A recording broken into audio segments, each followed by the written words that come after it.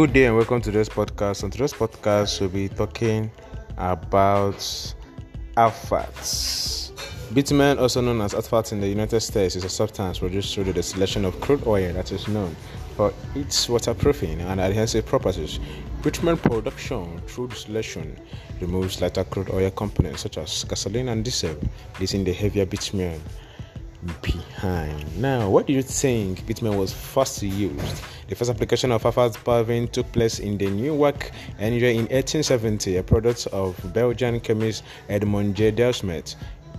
This modern equivalent of the alphat paving we use today was put down in the front of City Hall on William Street. Now, what about bitumen oil? What do you know about bitumen oil? Oil sand, tar sand, crude bitumen, or bituminous sands are a type of unconventional petroleum deposit. Oil sands are either loose sand or partial consolidated sandstone containing natural occurring mixture of sand, clay, and water soaked with bitumen, a dense and extremely viscous for the petroleum form of petroleum. Thank you very much for joining us on today's podcast. God bless.